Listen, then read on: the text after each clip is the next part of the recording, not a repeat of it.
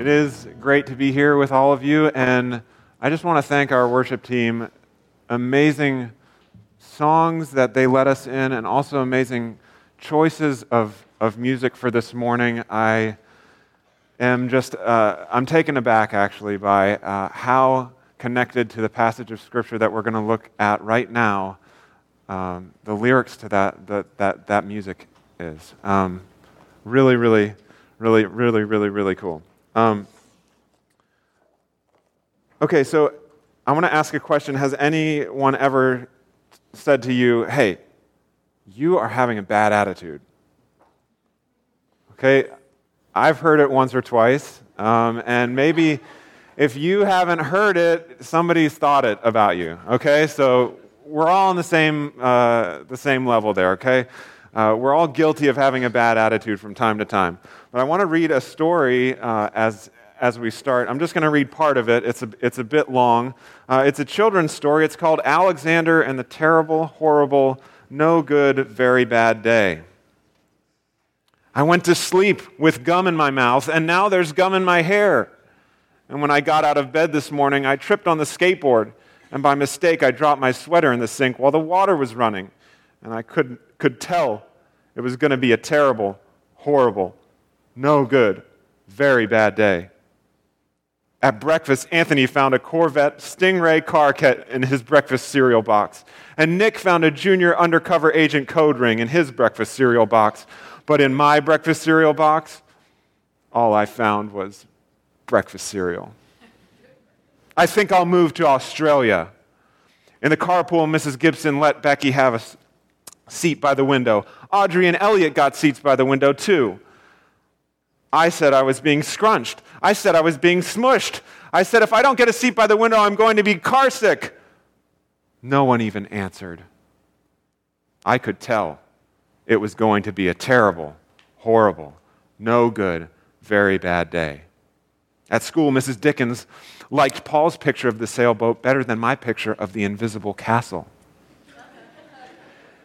At singing time, she said I sang too loud. At counting time, she said I left out 16. Who needs 16? I could tell it was going to be a terrible, horrible, no good, very bad day. I could tell because Paul said I wasn't his best friend anymore. He said that Philip Parker was his best friend and Albert Mayo was his next best friend. And that I was only his third best friend. I hope you sit on a tack, I said to Paul. I hope the next time you get a double-decker strawberry ice cream cone, the ice cream part falls off the ice cream part falls off the cone part and lands in Australia. There were 2 cupcakes in Philip Parker's lunch bag, and Albert got a Hershey bar with almonds. And Paul's mother gave him a piece of jelly roll that had little coconut sprinkles on top. Guess whose mother forgot to put in the dessert? It was a terrible, horrible, no good, very bad day. That's what it was, because after school, my mom took us all to the dentist, and Dr. Fields found a cavity just in me. Come back next week, and I'll fix it, said Dr. Fields. Next week? I said. I'm going to Australia. I'm going to skip to the end. This is bedtime now. The cat wants to sleep with Anthony, not with me. It has been a terrible, horrible, no good, very bad day. My mom says some days are like that, even in Australia.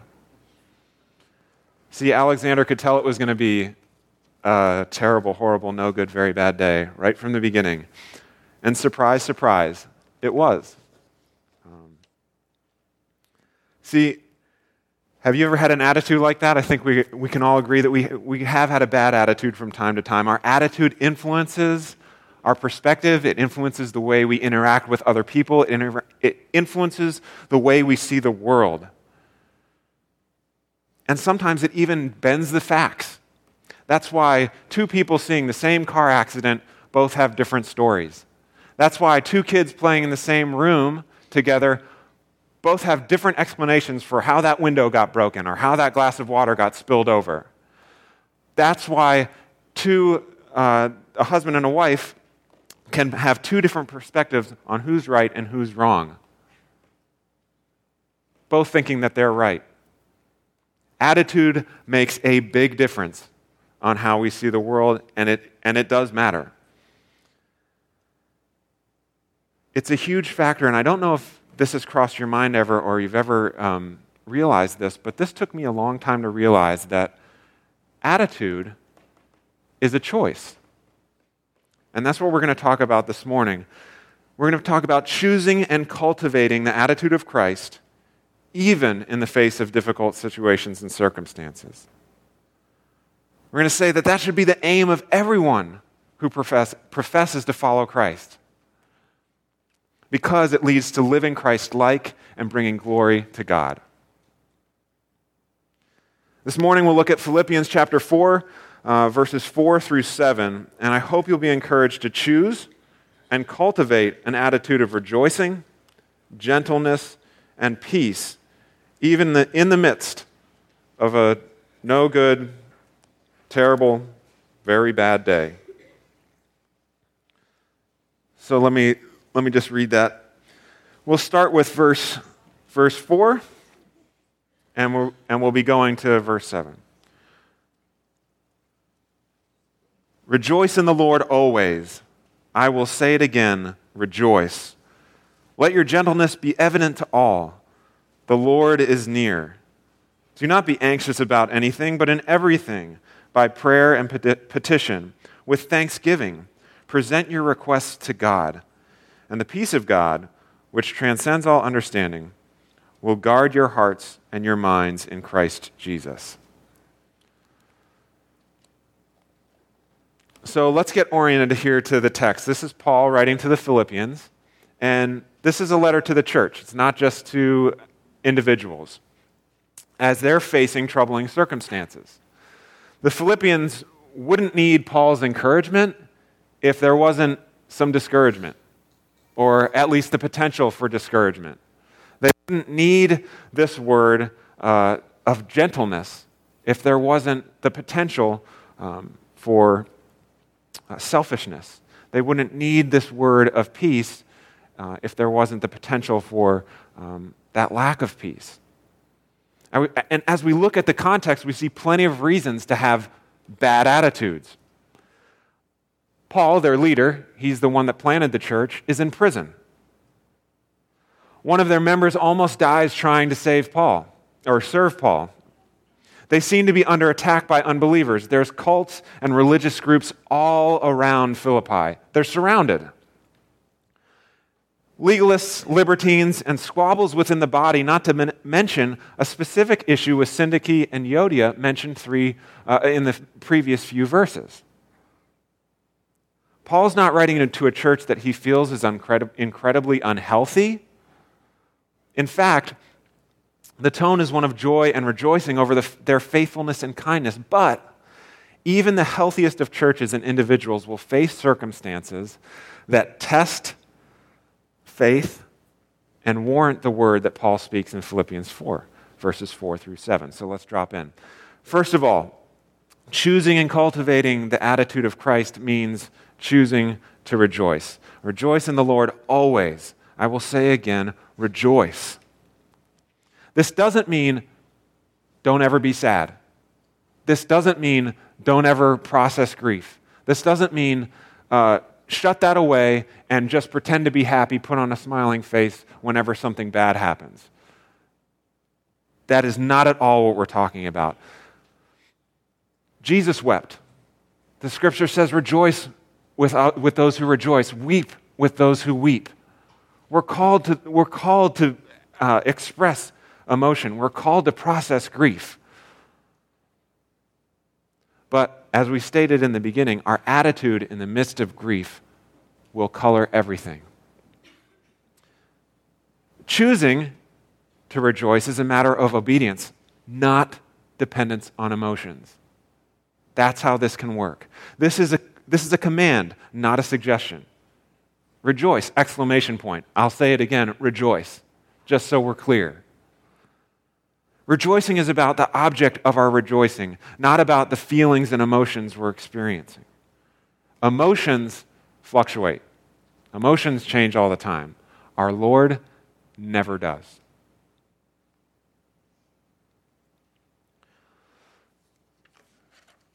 Paul chooses to rejoice even in the worst circumstances. Think about this letter. If we look at the letter as a whole, these 4 chapters,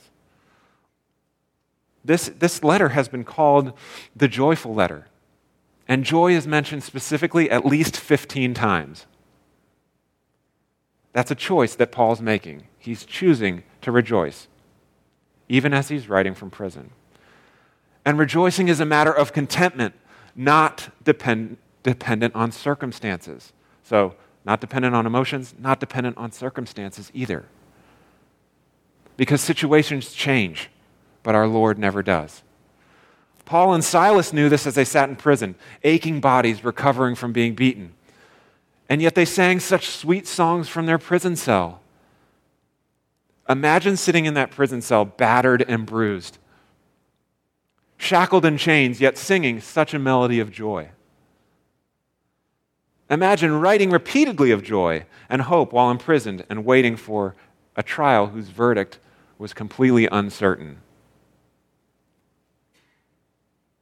Next, we go on to choosing gentleness. Let your gentleness be evident to all. So part of choosing and cultivating that attitude of Christ is choosing gentleness. Now, this is a spirit of calm that certain people demonstrate and live by, and they live in better than some of us. Most of us drift in and out of this calmness, but some people seem to just have a better grasp of this. They're not lethargic or lazy. They're extremely passionate, but at the same time, they're calm.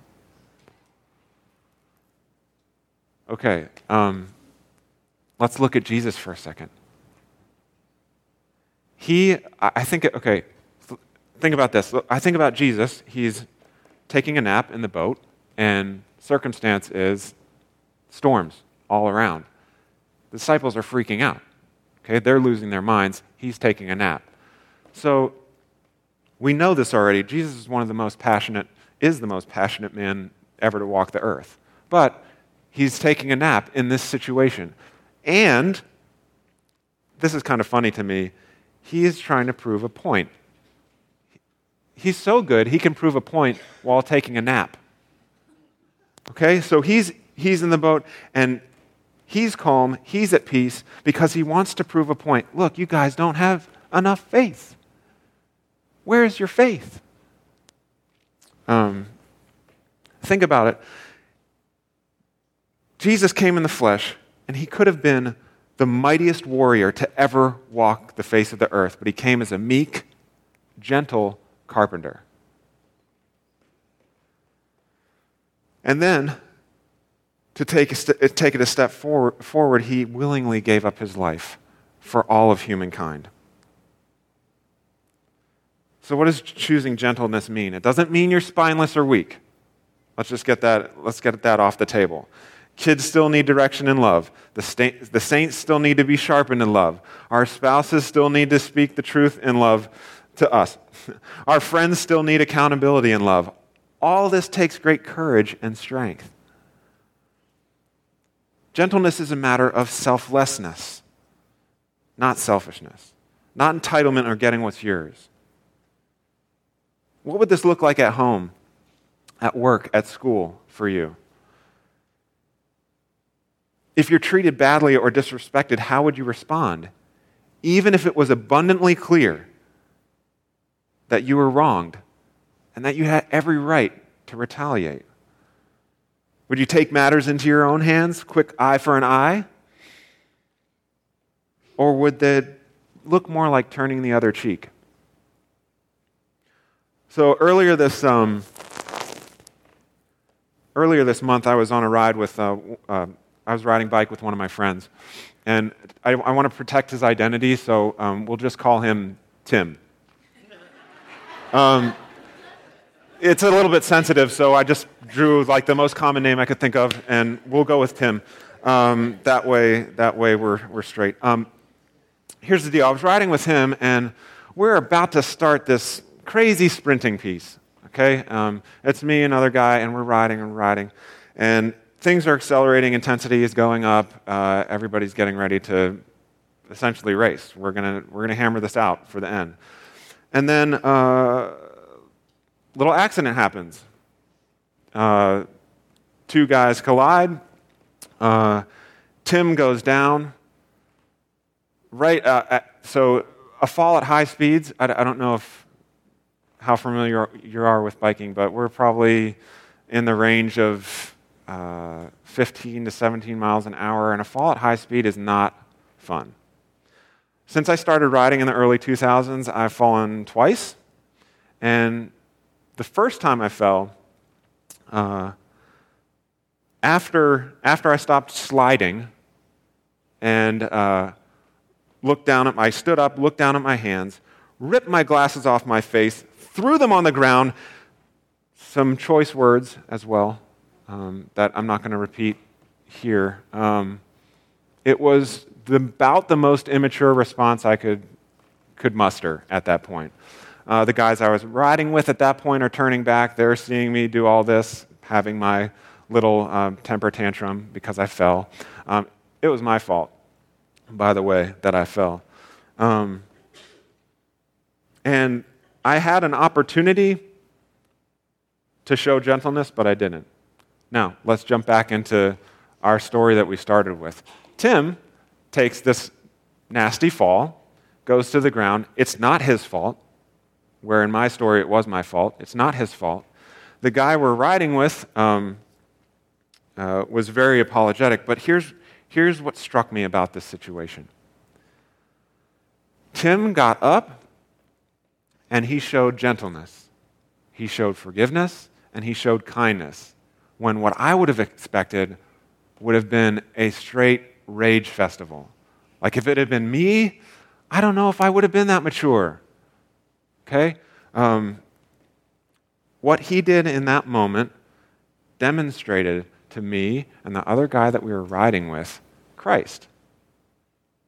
He demonstrated that Christ-like attitude, that selflessness, that, hey, I'm entitled to get mad here. I'm entitled to seek out money to fix this bike. I'm entitled to even throwing some choice words out there. But he didn't. And I think that is a result of practice. I think that's a result of him choosing and cultivating an attitude of Christ, an attitude of gentleness. And that's what we're talking about this morning. I think in the script of Tim's mind, he'd written over the terrible, no good, very bad day monologue. He, instead of saying, hey, what can I get for myself out of this? What do I deserve? What's my right? He said something like, that's biking. Things happen. This is not the end of the world, and I'm going to forgive rather than escalate my own emotions because I feel entitled to them. Plus, I get to delight in a continued friendship and enjoy the delight of God who smiles on this kind of grace and love if I take responsibility for my response.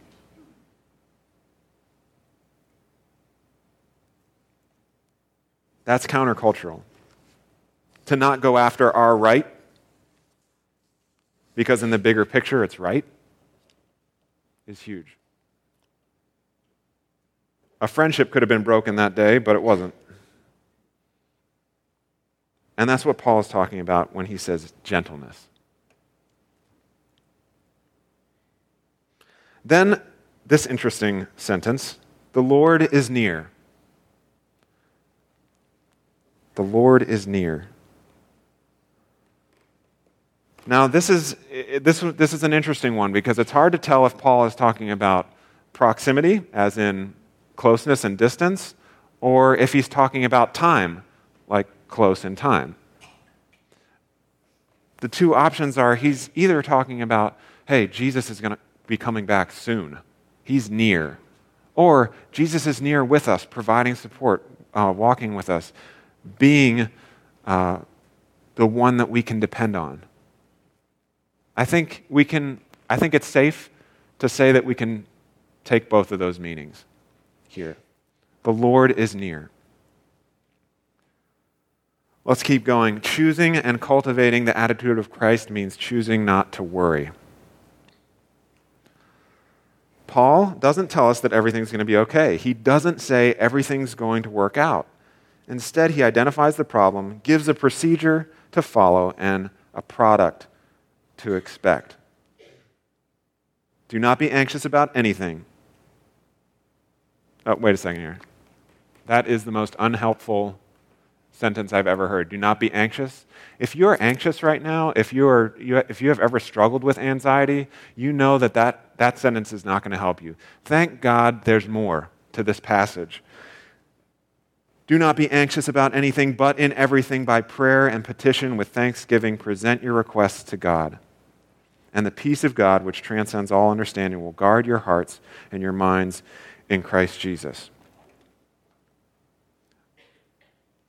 I want to say up front, unapologetically, that I believe anxiety is a sin. I also want to say that I personally have wrestled with the sin of anxiety. Why do I say that? Why do I say that anxiety is a sin? Because I think anxiety is a wrong focus, and I think it's a lack of faith. It's either both or one of those two, wrong focus or lack of faith. When we're anxious, we're not trusting in God. When we're anxious, we're focused on self instead of the God who can actually do something about our situation. But anxiety doesn't mean choosing not to be anxious doesn't mean we choose just to not have any concern about anything, to not care. Concern, healthy concern, is fine. Concern motivates, while anxiety constipates. Did you hear that?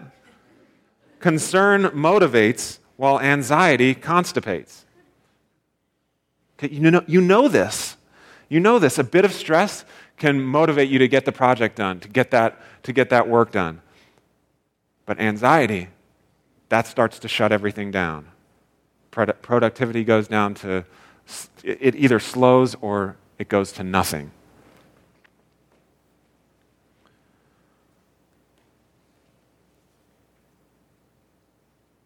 It's really hard to focus on where you are and what you're doing when your mind keeps running to questions that start with, what if? What if? What if I fail? What if the results are not good? What if she doesn't like the restaurant? What if I say something stupid? And let's go further down the path to self-implosion. As we play the tape forward, you begin to answer your own questions. If I fail, I won't be able to recover, and my life will be ruined. If the results are not good, I simply will not be able to stand it. If she doesn't like the restaurant I take her to, then I am quite frankly a worthless human being. Maybe if I say something stupid, that means I am stupid. Maybe I should just move to Australia. Look at that. We move from a hypothetical outcome to categorical statements about identity, self-worth, and life in general that are masquerading as the truth. This is not the truth, and this is not the internal script of a person imbued with the Holy Spirit and His power and presence. This is not the script of a person that leads to Christ-like behavior. See, choosing not to worry is a matter of obedience. We have a choice to make.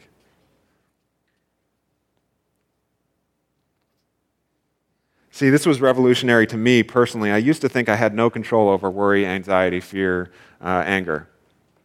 I was completely at the mercy of whatever emotion was coming my way. I believe that the situation was the cause of my emotion.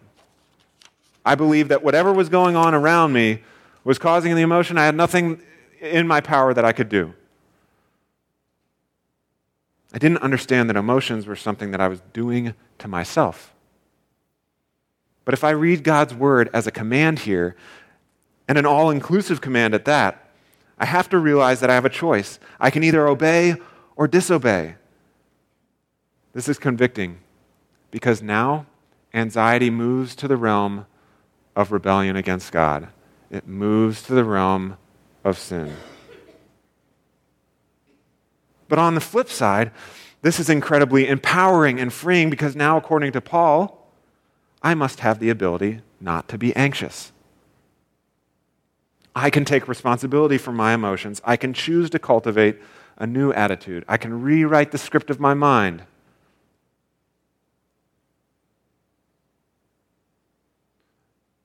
Most of all, our anxiety lives in the realm of things that we can't control.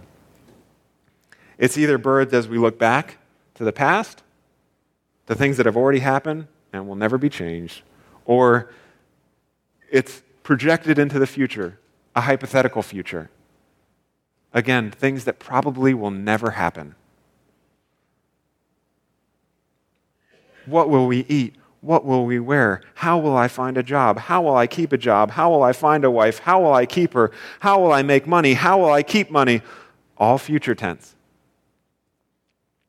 We mull over and over and rehearse these things in our mind, and they've either been warped or twisted by the passage of time or the fallible attitude and perspective until we're certain that today will be a terrible, horrible, no good, very bad day. Okay, but how is it possible? How is it possible to choose and cultivate not being anxious? Okay. All right, now let's not get all worked up and anxious about it. Okay? Luckily, Paul continues on to tell us that God will fix every external situation and every troubling circumstance. No one's going to argue with that? Okay, I'll read it again. Luckily, Paul continues to tell us that God will fix every external situation and troubling circumstance. Nope. No way. No way. This is not what he's saying. This has very little to do with the external circumstance. It's quite astounding how the Bible takes this issue and turns the mirror right on us. Okay, we're thinking about what's happening. We're thinking about, this and that event. We're thinking about this and that person. But the Bible says, nope. Look here. Look in your heart. Turn that mirror on yourself. Look at yourself. And it says, look at your motives. It says, look at your focus. Look at your attitude.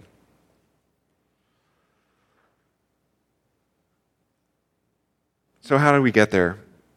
Paul gives us, in verse 6, the procedure. So let's look at that. But in everything, by prayer and petition, with thanksgiving, present your requests to God.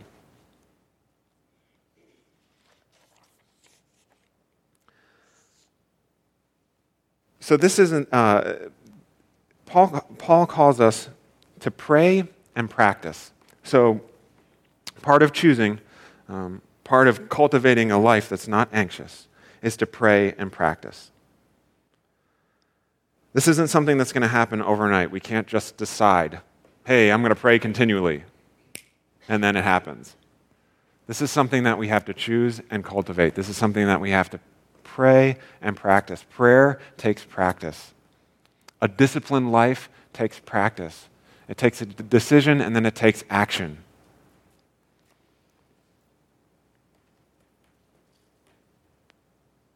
So I think about it this way. Imagine one day you just say, hey, you know what? I want to be a World Cup soccer player. And then you don't do anything. You're not going to wake up the next morning and suddenly be a World Cup soccer player. It takes practice. You're going to have to practice more than once a week. You're going to have to practice day in and day out.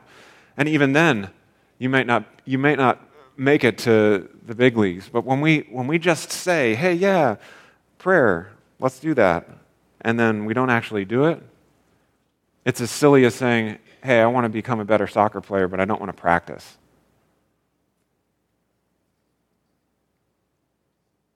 It's going to take effort, and it's going to be a struggle. And I just want to point out the type of prayer that we're talking about is life-changing. The type of prayer that we're talking about, where we go and lay everything before the Lord, where we open ourselves to the Lord. It's not just a flippant prayer like, hey, help me do better on this test. It's, hey, Lord, search me. Shine your light in. What's going on with me? What do I need to change? Where's my focus wrong? Where are my motivations wrong? And it's a complete and utter surrender. And it's here in prayer that the supernatural process of transformation can take place.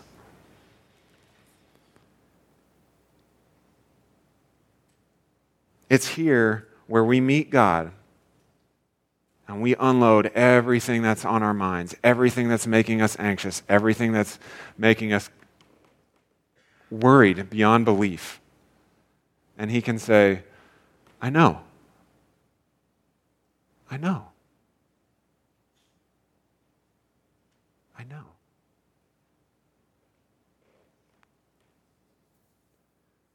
And because we have a God like this, we have to approach God with reverence and a thankful heart. That's what Paul says next. With thanksgiving, present your request to God. With thanksgiving. This is going to take cultivating a new approach. This is going to take intentionally looking around with eyes to see the gifts that God is giving. This is going to take looking around at those people in your life, those blessings in your life, taking stock and saying thank you, and repeating that script. Thank you, thank you, thank you.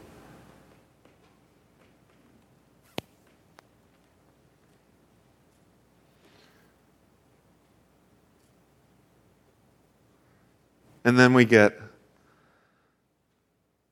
to the real, genuine, lasting gratitude as it begins to take hold, as we're practicing being thankful, looking for things, looking for the gifts of God that He's dropping all throughout the day.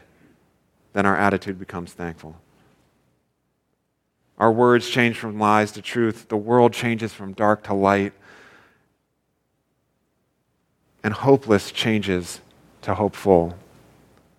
A terrible, no good, very bad day changes to joy, love, and peace. And here's what peace does. Peace works deep. This is God doing something in the heart, as we just said.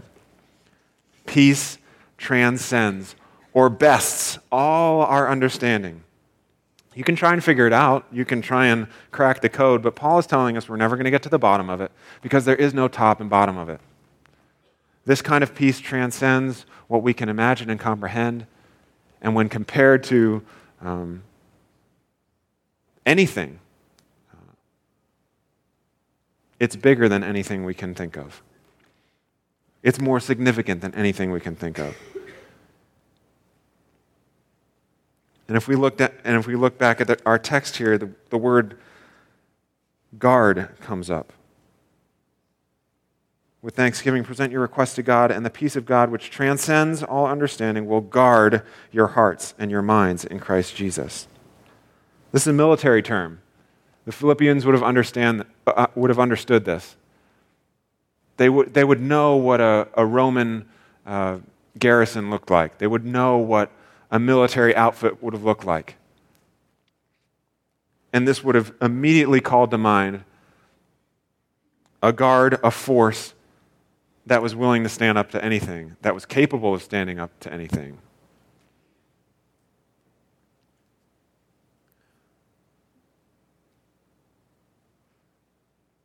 No matter what the circumstances, your heart and mind will be protected by this military outfit. Think about it in modern terms, by the guys in black and white with the earpiece. Okay? They're setting up shop around your heart and around your mind to protect you from whatever's happening in that situation, whatever's happening externally.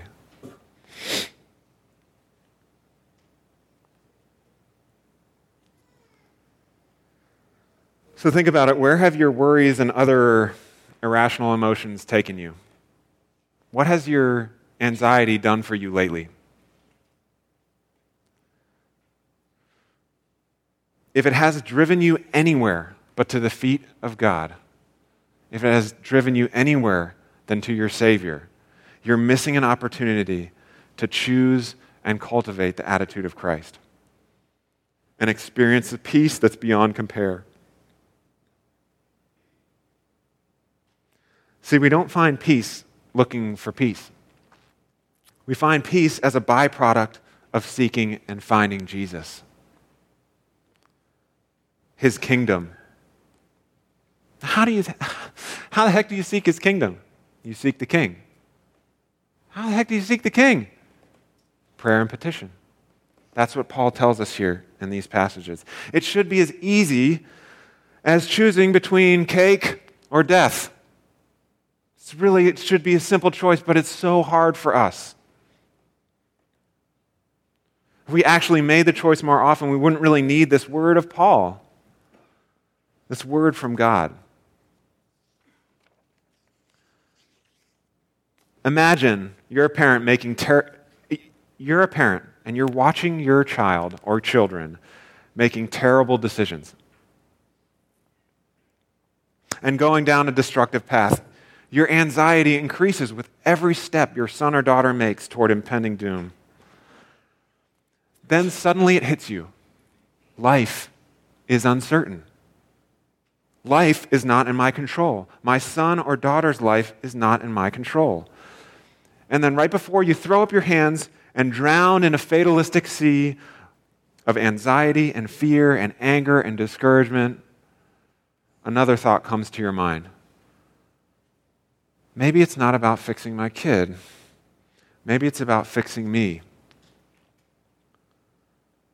So that when my kid turns out to be like me, I actually like who they've become. Then, as you turn your face to your own reflection in the mirror, it all becomes clear. This anxiety, discouragement, anger, fear about the external situation, your kid, this is about me. This isn't about my son or daughter. This is about me, how I view my self-worth and value. I'm broken, and I need to turn to the only one that can fix me, the only one that's chosen to use me even though I'm broken and incomplete. The God that died a perfect death that I could be perfectly redeemed. What if my kids saw me live like that? A life devoted to the only one who can do anything about tomorrow. What if my kids saw me living out, do not be anxious, because my eyes are fixed on Jesus and I'm living like I actually trust Him? What if they saw a life devoted to Jesus in me, that one day they became like me and I liked what I saw, and what I saw was Christ? Even when we're having a terrible, horrible, no good, very bad day, we can still rejoice. We can still demonstrate gentleness and be free of anxiety because we have a God who finds great delight in His created people, loves us to the point of death, and is the only one that actually knows our pain and controls the future. Let's pray. Lord God, thank you for your word. Thank you for being a God who knows, for being a God who loves. Lord, thank you for sending your Son so that we could have an example of what it looks like to have a Christ-like attitude, what it looks like to rejoice in every situation, what it looks like to not be discouraged but to show gentleness, to not be selfish but selfless, to love. Lord, thank you for showing us what it means,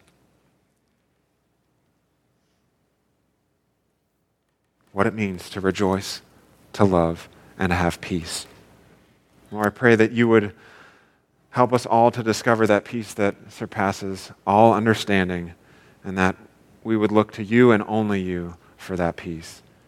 And we would do it because our peace witnesses to you.